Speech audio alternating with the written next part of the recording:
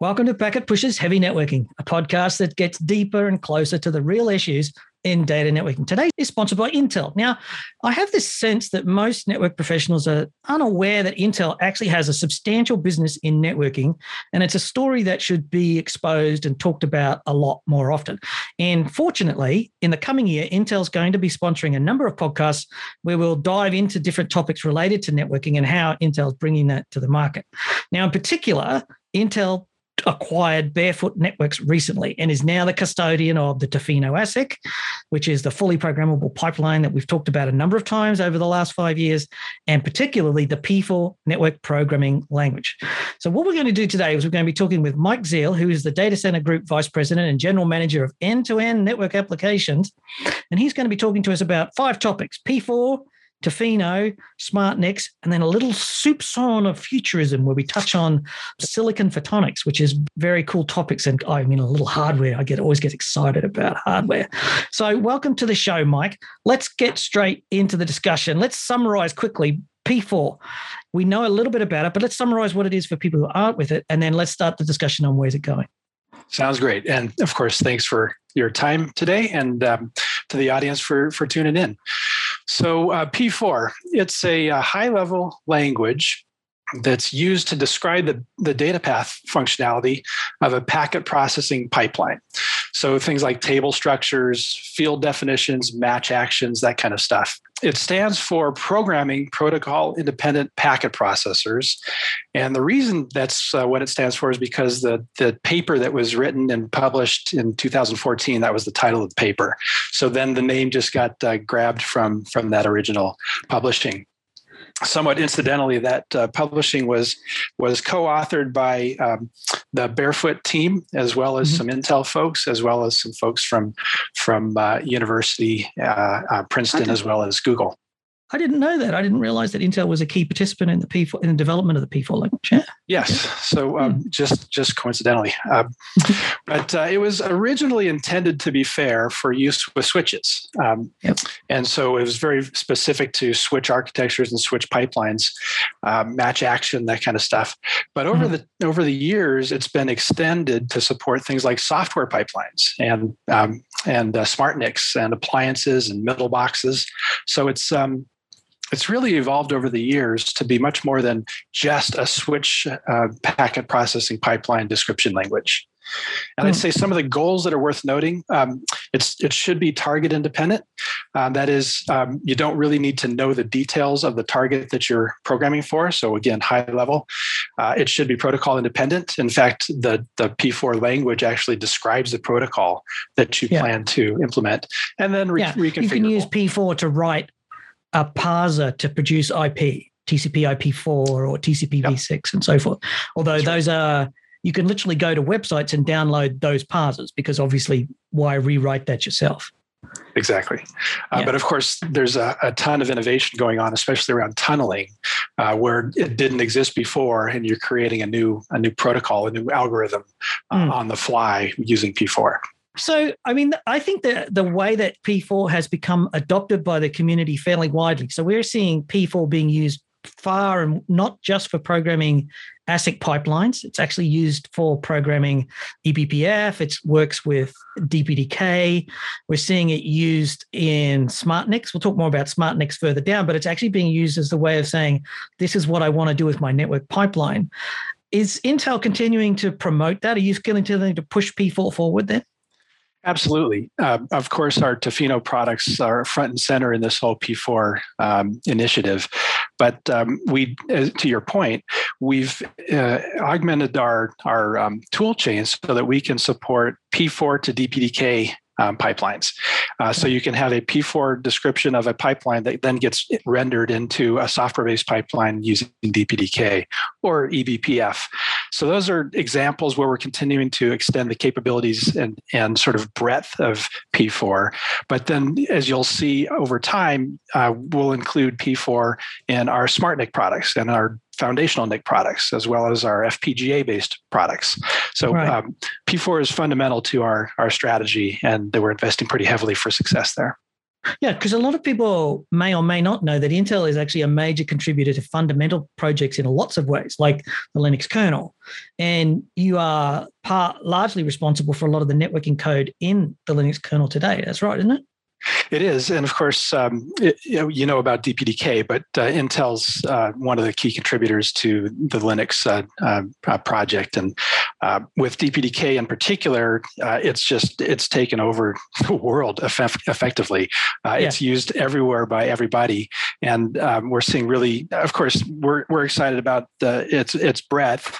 We're also seeing people sort of extend it in ways that we wouldn't have expected. So there's a sort of a new variant called SPDK, which is around storage processing and very similar concepts. And we're actually developing a tool chain and a software framework that is very well aligned with DPDK. It's fundamental to DPDK, and think about it as P4, DPDK, eBPF as all sort of coexisting in the same tool chain. So you could just make your target choice late in the game. Sometimes it runs on a switch pipeline. Sometimes it runs on a SmartNIC pipeline. Sometimes it's running on the host in software.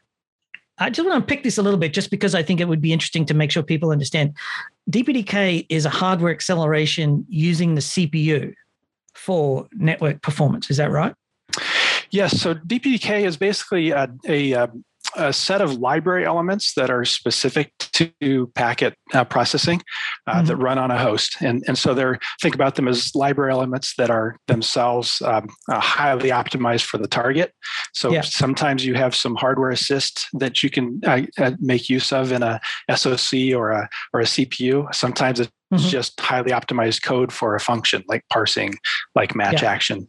And so these library elements are in user space, and you can essentially call them and run an application. And then eBPF is the optimized or a rewrite of the networking stack so that the packet flow as it moves off the hardware and through the software to the CPU, then CPU memory, and then back out. That's actually an optimization of that Linux pathway. It moves away from the old path to a new optimized software, or modern code, I guess. Yeah, and eBPF is rather interesting. It's a fairly new concept, but it's basically a sandboxed area inside of the Linux kernel. So instead of in the past, you used to have you have to write native code in Linux and then wait some long period of time before it actually made its way into open source and available to the community, or you had to do a kernel module, which then you have to chase each new release of Linux. eBPF kind of creates this little sandbox with a path in and out of the kernel where you can write any kind of application you want to, mostly around networking and tracing and security. Right. And then P4 then is becoming an API for packet manipulation. So if you actually want to manipulate the packets as they egress the server, or if you want to do it in the switch. So if I wanted to, I think the classic one is the telemetry. I can use P4 to create a rewrite of the packet and inject a tag in there to my specifications to carry some so integrated telemetry. I could say the classic one that I've always thought of, I see this packet arriving on the switch on port 2, on VLAN tag this. So I create a custom tag and then create that. And then I can monitor that as it moves across the network. Yep. So in-band network telemetry, INT, what you're referring to, is a really interesting emerging capability that's implemented in and really enabled by P4. And what's really interesting about the P4 connection is that you can, using P4, define what you want to monitor, define what you want to track. So it might be queue depth and latency. It might be packet drops. It might be all of the above. So to your point, you can use P4 to really think about specifically how your infrastructure needs to be monitored and use INT to implement that. So that's why we're seeing widespread adoption of P4. It's not just about packet rewriting. It's actually got a range of monitoring functions, can be used as a way to read packet data and then feed that into some sort of analysis. And that's why we're seeing Cisco has support for P4, Mellanox has P4 capabilities, Xilinx has P4. It's widespread. It is. And I would say there's a very broad set of uses for P4. I think the way I think about it is there are really three ways to tap into the power of P4. One is Intel can use P4 or Mellanox can use P4 to implement new features after the silicon is done. So post-silicon, a new feature is required, a new tunneling protocol emerges. I can implement that in P4 and make it available to the customers without them even knowing that it's P4 based. So that's one option. A second option is that our OEM customers can create differentiation with their own systems using P4. And this is, somebody like an Arista would do that. They've done a lot of work in P4 to create a differentiated platform for the top of rack switch and various appliances. And then finally, our end customers can optimize their infrastructure for various workloads using P4. And example there is somebody like an Alibaba who's doing things like load balancers. And to your point earlier, network telemetry, they're using INT actually for congestion control, end-to-end congestion control. So it's got very granular visibility into what's going on in the network. You can trigger events and trigger new path selection, for example, by using the P4 with INT as the information that instruments that. Well, so this is one of those technologies where somebody like Alibaba can write custom code and have that feature, and when you have hundreds of thousands of servers and a multi-billion-dollar business, you can do. Is this something that will trickle down to enterprises, do you think? Or is there some way that it comes to enterprises in a form that they can consume? Yes, so that's exactly the point I made a moment ago. The fact that P4 is there doesn't necessarily mean that people need to become P4 experts to make use of it. So it gives us and our OEM customers a ton of flexibility to chase new features and requirements. That said, we have been working pretty diligently on making P4 available more broadly. So, for example, we're extending our tool chain. We're extending P4's capabilities itself. We're creating sort of generic versions of things like switches and NICs and appliances so that customers can, download those, drop them into their platforms and tweak as they need to, but they can run just as is. So there's something called, for example, portable switch architecture or portable NIC architecture, which is sort of a generic version of a switch or a NIC written in P4. In theory, it's target agnostic. So it puts you in the ballpark of what a NIC function would look like, and then you can add from there. So really then it becomes in the IT vendor community something that they would just consume. I, as an enterprise and network engineer, might not even be aware that P4 is going on in there, but it's a way for them to write. So if I'm writing a virtual switch or if I'm creating a service mesh, they might be talking to the operating system using P4 at some point, or writing directly to a smart NIC to use a hardware accelerated path or a fully offloaded processing engine to do that. Or there might be a firewall NFV instance, and it might be using P4 to call the packet rewrite functionality for the load balancing or the application inspection. Yes, and I'd say the other thing that you'll see is, I'll call it an ecosystem of applications based on P4 and sort of partners in the community. So companies like Kaloom and NovaFlow have been doing a lot of work in P4 for things like UPFs and for 5G infrastructure, BNGs, load balancers, NAT gateways. So you can expect that as well. Our partners and customers developing sort of an ecosystem that end customers can tap into. I'm going to ask a pointed question here. And what's the business value to Intel? Like, Intel's contributing all this support. You're contributing, probably there's dozens of headcount here, creating P4, participating in various bodies, if not hundreds. Sort of. What's the business value for Intel? Why, if I'm evaluating P4, why is Intel throwing these resources at P4? What's the win for you? It's multifold. If you think about what we've done with DPDK, the goal is to make it ubiquitous, but make sure that it runs best on IA. So there's an obvious connection there. With P4 and our vision of the ultimate goal of having a network as a programmable platform, we think that with our switches and our NICs and our host platform all working together, we can deliver the best integrated solution to our customers. One that scales better than the others, one that has higher performance at scale, one that offers support of a variety of workloads.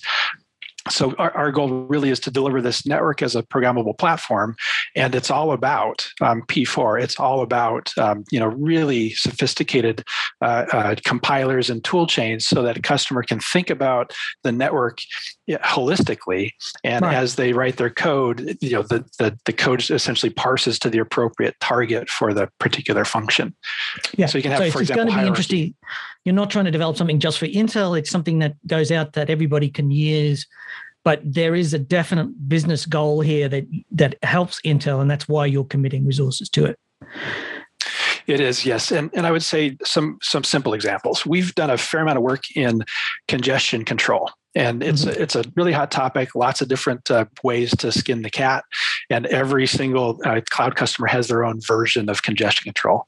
If we have the ability to deliver a switch and a NIC that can work together to deliver on congestion control, and they're programmable and they're flexible in the algorithms that they can implement, our customers can benefit. We don't have to choose one. We can offer a framework so that they can do their own work in this space. I'm a big fan of what I call the 80-20 rule. I want 80% of the functionality out of the box, and I want to do the last 20% myself. So if I wanted to do a cross capability, I'd like to see a bunch of stuff coming out of the box as standard, that's P4 based or industry standards, or there's some sort of IETF RFC comes out and that's all done. And then all I have to do is invoke the last 20% to turn it in something that I want to do for my business. It is, yes. And Greg, in case you weren't aware, there's a community-led event coming up. It's the next annual P4 workshop. It's hosted by ONF. It's a virtual event, and it's scheduled for May 18th through the 20th. And if you go to the ONF website, you can learn more about that if anybody's interested in participating. It's a great event.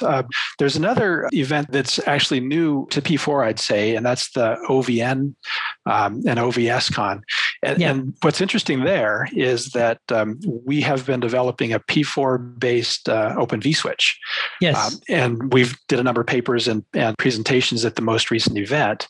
And so that's a new space for P4. But what's really interesting about that is, the typical Open vSwitch is, pretty constrained. Customers in the market have been essentially, forking it and doing their own version of it, creating a lot of consternation for support of the various models.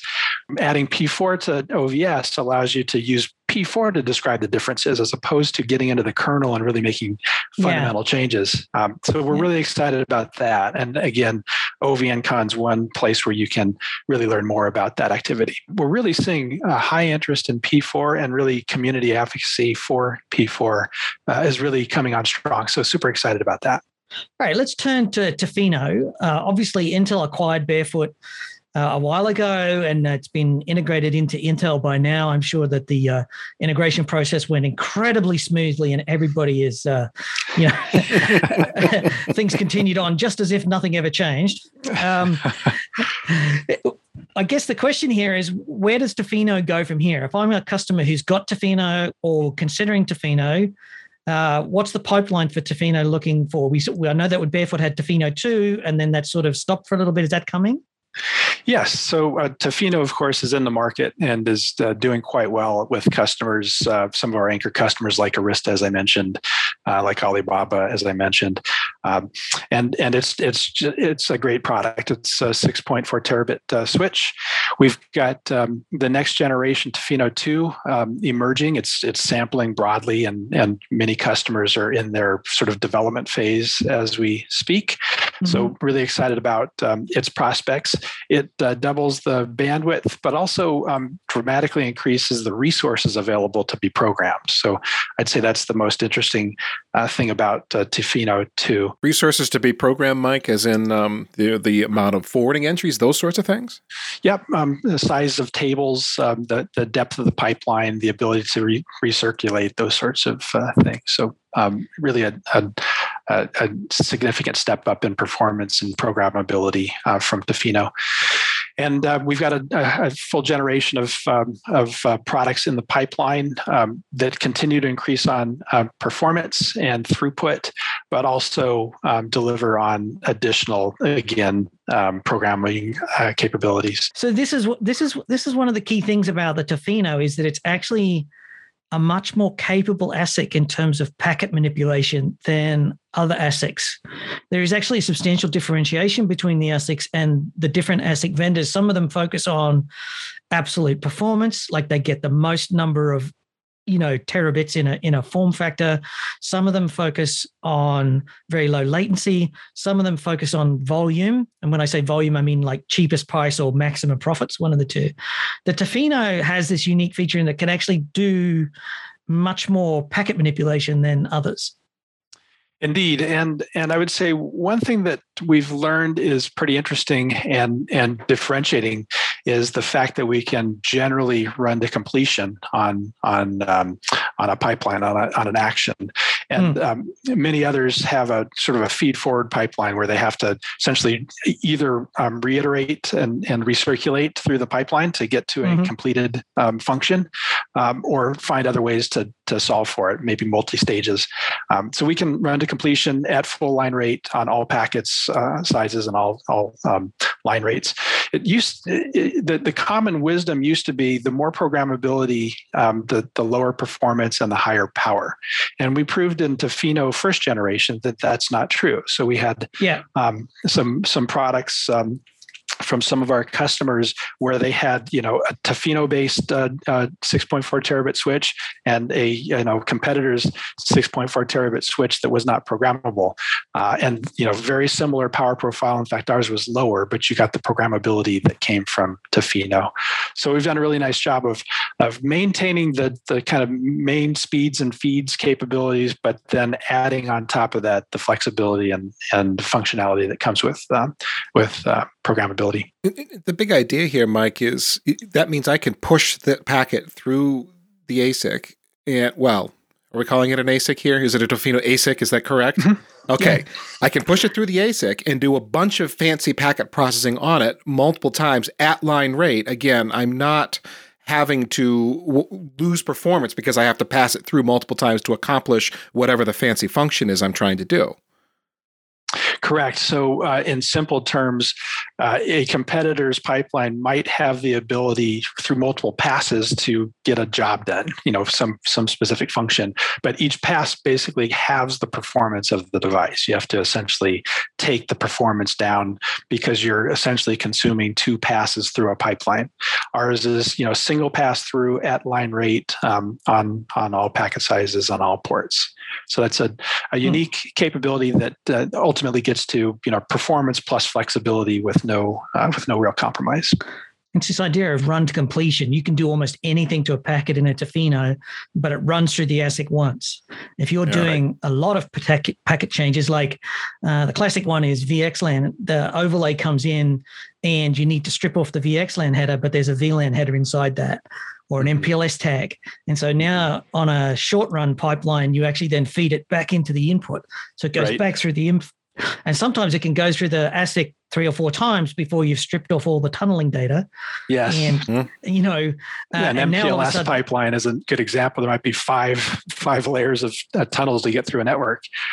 So you pop a header, you look at the next one, you run through again, pop a header, go through again, pop a header. And it takes. And then the latency starts to get out of control. Like even though it's low latency during a proof of concept, you do this test, you fire packets at it and, you saturate it. But in the real world, you actually get these variable, the worst sort, you get this jitter latency where the packet manipulation time varies according to certain conditions, and you can't actually reliably predict how long it will take to go through. It's quite a unique corner case, but if you've got the problem, you've got the problem. Indeed.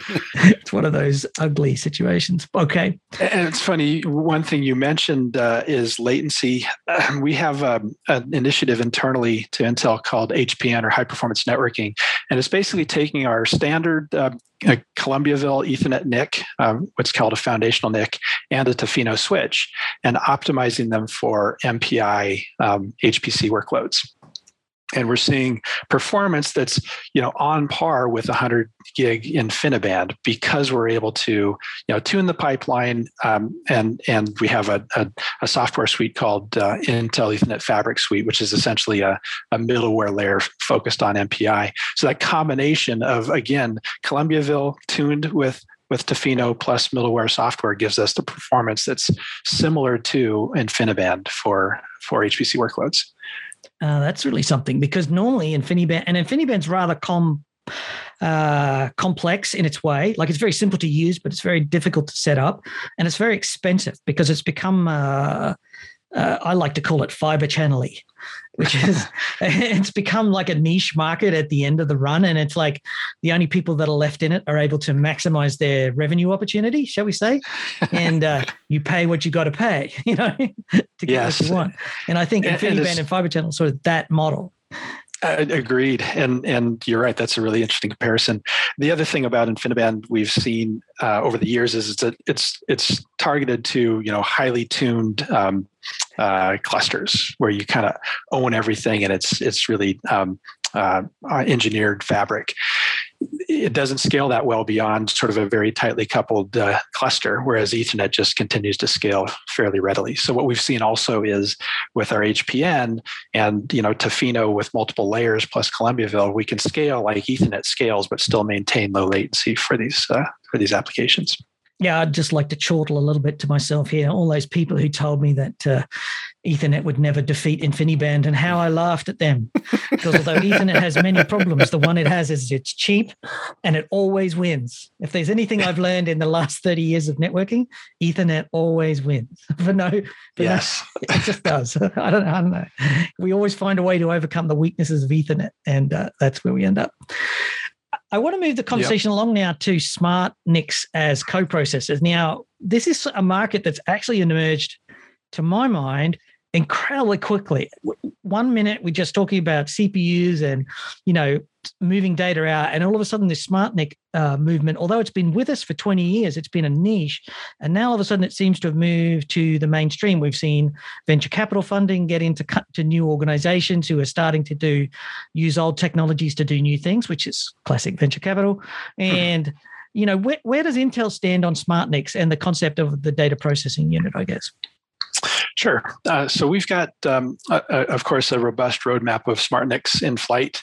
We currently have FPGA-based smart NICs, which have done really quite well in the early days of the market, primarily because, as I mentioned earlier, there's a lot of there's a lot of use of the vSwitch for these new applications, and the FPGA has been able to capture a specific customer's requirements in hardware. So maintain high performance, but capture the customer's requirements for the vSwitch. So that's been a key capability that the FPGA has offered in the early days of the smart NIC. We're developing our own ASICs. We'll be announcing those soon for the first generation. And you can expect, similar to what we've developed and delivered in our FPGAs, but much more focus on P4 programmability, much more focus on things like in-band network telemetry, and then, robust acceleration of key infrastructure functions, things like, security, storage, and various network processing capabilities. So we are super excited about this space. It's fair to say that a smart NIC isn't for everybody. There's some complexity associated, but certainly for the tier one cloud customers, and really all of cloud, it's becoming a fundamental requirement for them to, again, achieve this next level of performance and scale. Performance and scale in the sense that we need to offload the x86 and just have more things sitting on that smart NIC, rack density, power requirements, and these kind of things? Or is it just we have another processor out there, we can push network functions around and then do more? I'm making a subtle distinction there, but... Yeah, a little bit of both. So in some cases, the customer is seeking, for example, bare metal services. So they're trying to free up the cores for their customers' workloads. And doing so, they need to essentially get all the network and infrastructure functionality off of that host CPU that used to be residing on that CPU. And that's an easy one to think about and an easy one to sort of characterize how what workloads would need to move and how you would do that. Then there are others, for example, all of the edge processing that's it's a complement to that, so that it can do things that are unique to the host CPU, and the host CPU isn't burdened with just moving packets around, as a simple example. So it depends on the use case for sure. Yeah. So we've seen some people talk about using SmartNICs to run the hypervisor underneath, not the VMs. The VMs run on the CPU, but the SmartNIC will actually run the hypervisor, which fundamentally doesn't do a whole lot these days because of all of the virtualization extensions that have been carved into the CPU architectures.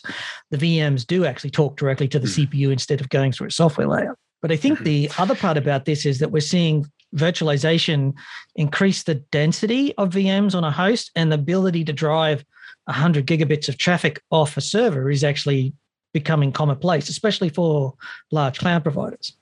Mm-hmm. Agreed. And I would say that the area that I think is super interesting is the application of security to this model. So as you say, the hypervisor, in large part can move to the SmartNIC.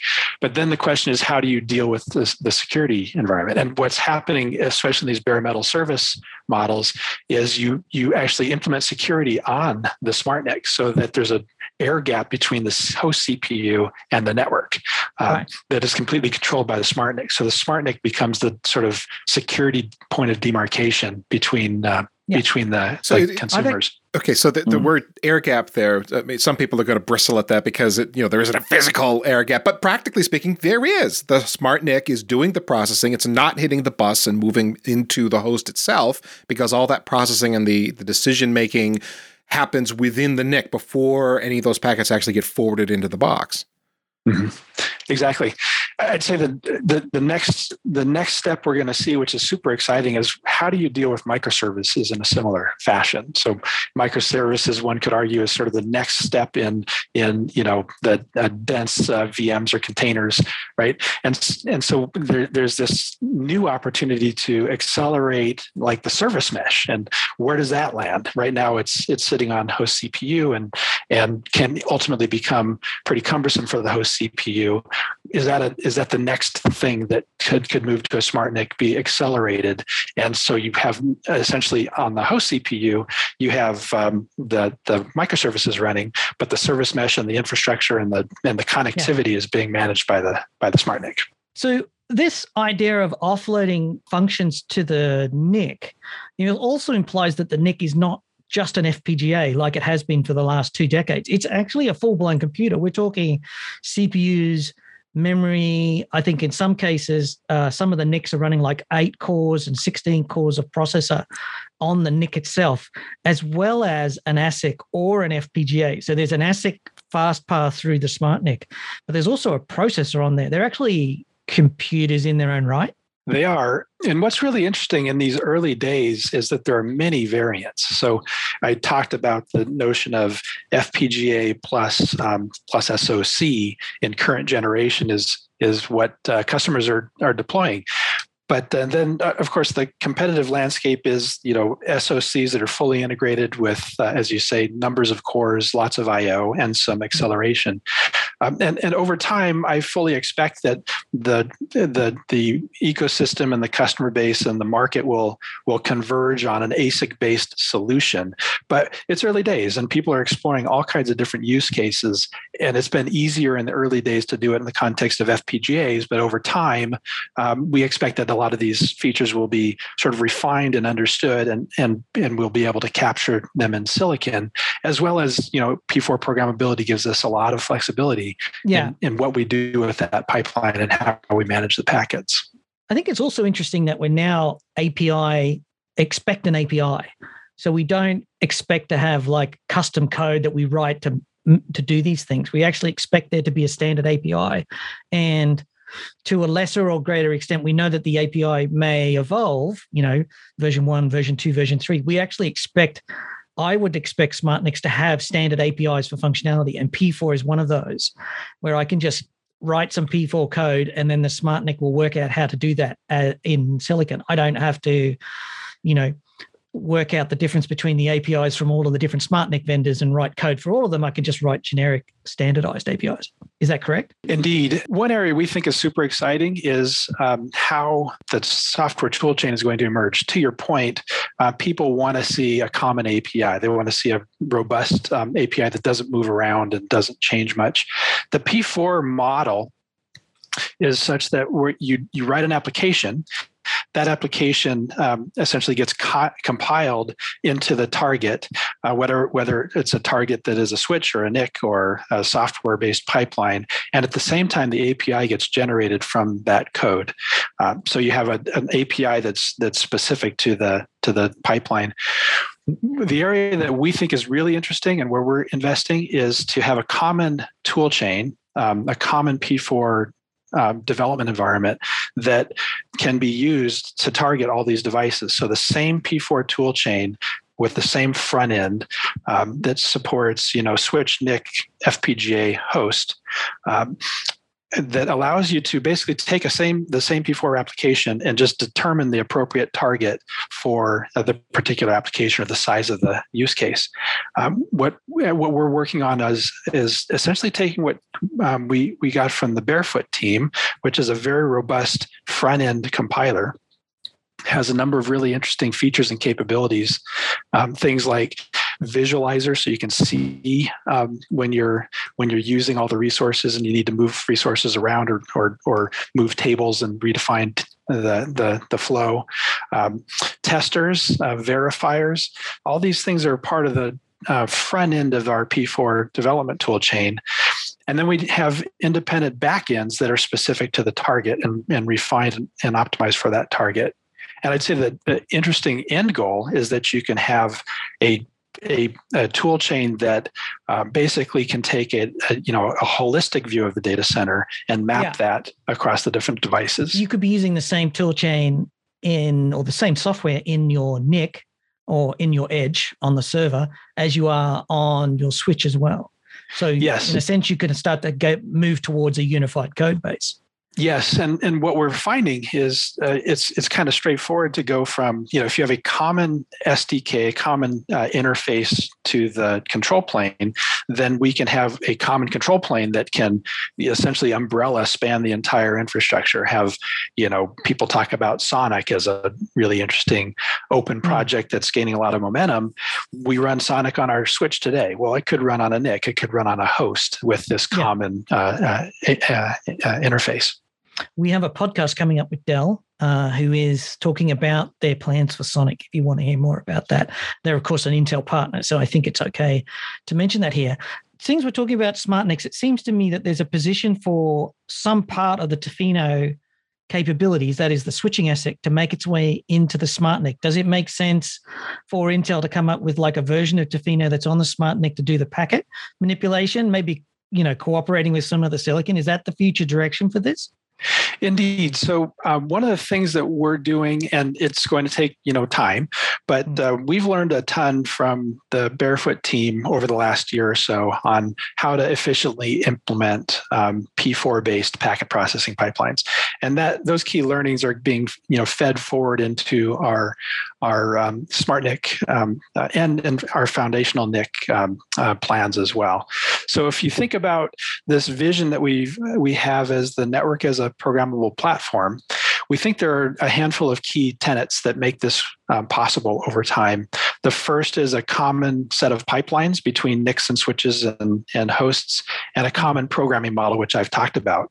That gets you to sort of a common interface, which allows you to have a common software framework for managing and controlling these and putting applications on top.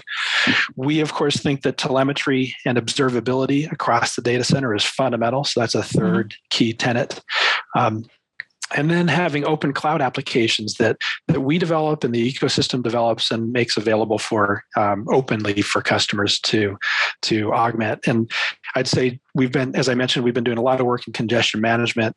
HPCC is something that we've been working with Alibaba on. It's becoming available in IETF. There's a new protocol called NDP, which is going to be available in p4.org. So these open applications that, again, are co-optimized between NICs and switches are the tools that customers will need to actually deploy this concept of a programmable platform end to end. And the final topic that I wanted to cover today, and I'm going to be a little bit cheeky because this is very future. So if you're listening, don't get too excited about this, but there was an article released recently where they were demonstrating how showing a prototype of a Tofino chip using silicon photonics. Now, I'm going to have a stab at trying to describe it. And by all means, jump in and tell me. My understanding is that the ASIC itself, up until today, you have the chip, and then there's a bunch of copper traces that radiate out from it that then go to the front. And then the SFP modules plug in the front, and they do the electrical to optical conversion. As we approach 400 gig, that technology is okay, but it's reaching the physical limits of how fast we can transmit the signal.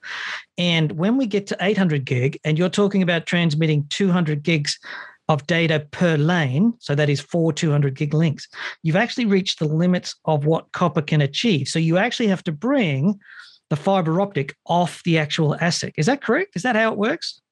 Yeah, that's a really good description. And if you just follow the path, you've got a switch with a bunch of integrated SerDes. And in modern generations, you've got hundreds of SerDes running at 50 gigabit or 100 gigabit. And so, at one point, there just becomes a tremendous difficulty to escape from the chip. You can't get enough planes on the motherboard. You can't keep the signal integrity high enough off the package. And that becomes a challenge in itself. So think of a switch as having just a ton of SerDes. And then to your point, today's model, you've got an SFP cage on the front of the QSFP or OSFP cage on the front of the box. And you've got basically SerDes traced across the motherboard with pretty heavy duty SerDes in between, doing a lot of DSP work to keep that signal with high integrity across the motherboard. And sometimes, especially in the 100 gig generation, we have to drop down retimers even on the motherboard just to get a handful of inches to the faceplate. So all of that SerDes heft and all the processing needed on the signal is cost and power, and in a lot of cases area. The closer we pull the photonics to the switch, the lower power that interface needs to be. Sometimes we can get rid of retimers. Sometimes we don't even need the SerDes technology in the ultimate integrated plan. So this is a super interesting space. To your point, at the 12T, 25T generation, it feels like everybody's going to be fine and going to be able to eke out the connections to the faceplate over copper.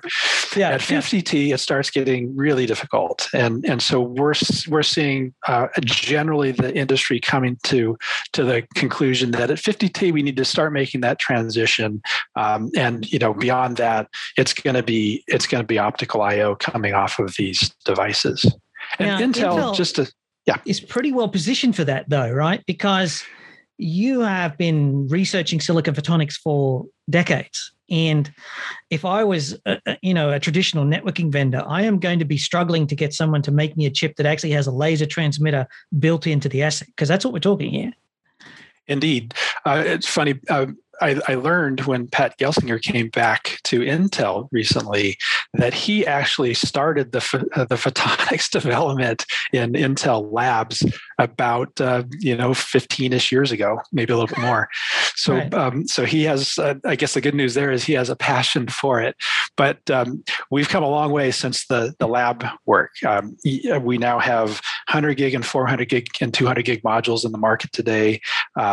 Inside the cloud data centers, we have the leadership position with single mode silicon photonics. But what's most interesting about this whole path to integration is our photonics is uniquely silicon based. So we put the laser in silicon, which allows us to do a much closer integration. We don't have to have external lasers that get coupled into the device. It's all integrated, and we can just use standard silicon processes to deliver very high quality, high performance lasers. And for resiliency, which is what people sometimes worry about, we can stamp out multiple lasers and have redundancy in the lasers. So it's really a significant advantage, I think. That was a key part of it, because QSFPs or the SFP modules generally don't have a sterling reputation for reliability, and especially when you're operating at scale, the ability to replace the optical transmitter is key. So that's an issue that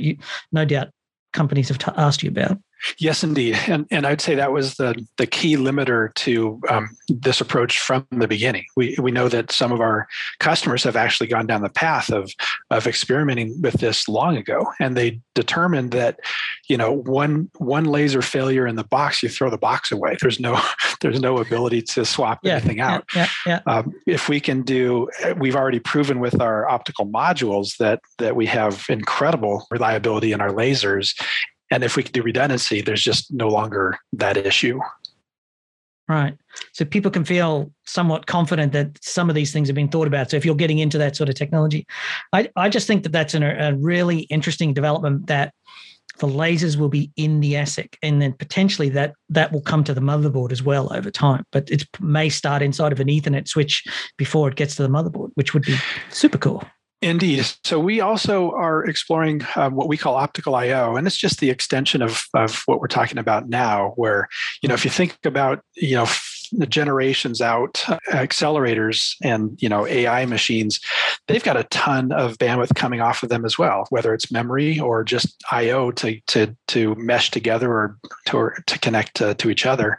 And so that's a great opportunity for optical integration as well. You think about today's Habana device has 10 100 gig interfaces coming off of it. So at some point it starts looking like a switch in terms of its I/O. Well, that's about all that we have time for today. Thanks so much to Intel for sponsoring today's show, and thanks for Mike for coming on to talk to us about it. If you want more information, probably get in contact with us in a range of different places. But Intel has a networking section. There's lots of useful information in there. And as discussed, the P4 workshop hosted by the ONF is a place where you can get lots of research papers and stuff on P4. And of course, you can find a lot of stuff around the internet. Thanks so much for listening, and thank you for participating in our community. You can find this and many more fine free technical podcasts along with our community website at packetpushers.net. You can follow us on the Twitter as @packetpushers. Find us on LinkedIn. It'd be super helpful if you could rate us on Apple Podcasts. It helps us to stay here and to be found by other people. And as always, remember that last and never ever least, and I think we've demonstrated it today, that too much networking would barely be enough.